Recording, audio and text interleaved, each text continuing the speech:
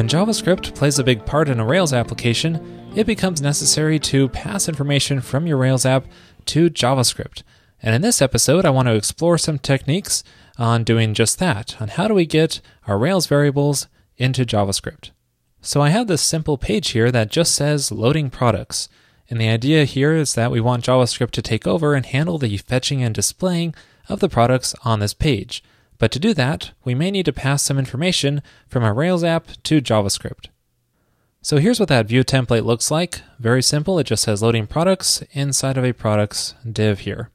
Now let's say that JavaScript needs to know what URL to call to fetch the products from, and I hate to write static URLs in JavaScript, so let's generate that dynamically through our Rails app and pass that into JavaScript. One way we could do that is by adding a JavaScript tag directly in this view here, and then setting in the window variables we want, and then set that to our products URL instead of our Rails app, making sure to escape it with JavaScript like that. And then inside of the JavaScript, or CoffeeScript in this case, we can first make sure that the DOM is loaded, and then we can have access to that products URL variable directly inside of here. So let me alert this just to show you that it's working. So I'll reload this page here, and there's our alert dialog with the URL. So that works. But now let's say we want to preload this page with an initial set of products instead of having to fetch the first set of products from a separate request. So we can set a products variable here to our, let's fetch, how about 10 products? And we'll need to make sure to convert it to JSON so it's compatible with JavaScript. And then we find out that Rails is trying to do HTML escaping in here, and so we have to call raw in here so that it doesn't do any escaping. So this approach can become a hassle pretty quickly.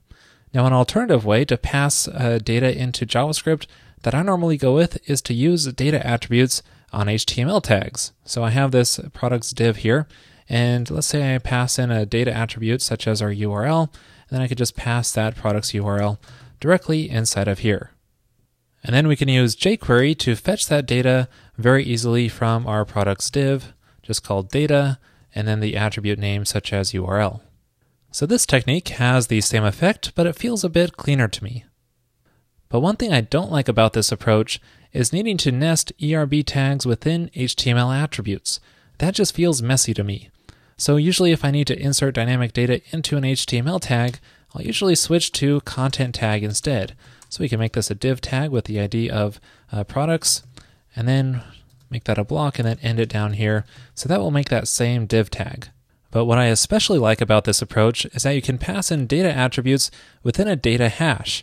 And I believe this feature was added in Rails 3.1. So we could say URL and set that to our products URL just like that. What's also nice is this is automatically converted to JSON. So instead of the URL, let's say we pass in our products and take the first 10 again, we don't have to call to JSON on this. It's automatically going to be called and converted to JSON when it's turned into the data attribute. And then when we fetch that data from inside of our jQuery, it's going to see that it's JSON and parse it and convert it to a JavaScript object for us. You can see that if I reload this page here, we get an array of objects and not a string of JSON back. Now if you have a lot of data to pass to JavaScript, this technique here can still get pretty messy.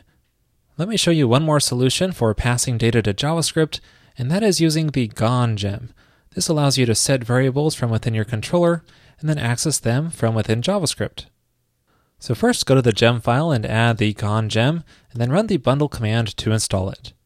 Then next go into your application layout file and add a call to include Gone inside of your head tag. And if you do it before you load any JavaScript, you'll be able to access the variables without waiting for the full DOM to load.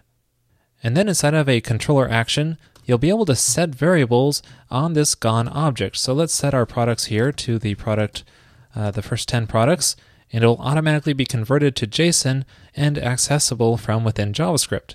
You can see that if I go to my CoffeeScript file, let's alert the call to Gone products, which is the variable we set in the controller, and I don't even need to load the DOM first either. Now reload the page, and there are our product objects directly from the controller. Now the way this works is very simple. If you view the source, you can see it simply creates a script tag and fills the Gone variable with data that we set in the controller.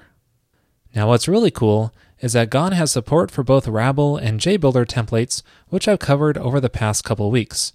So to give an example, let me create a Rabble template here, make it json.rabble, and I'll just paste in some code in here to make a simple Rabble template.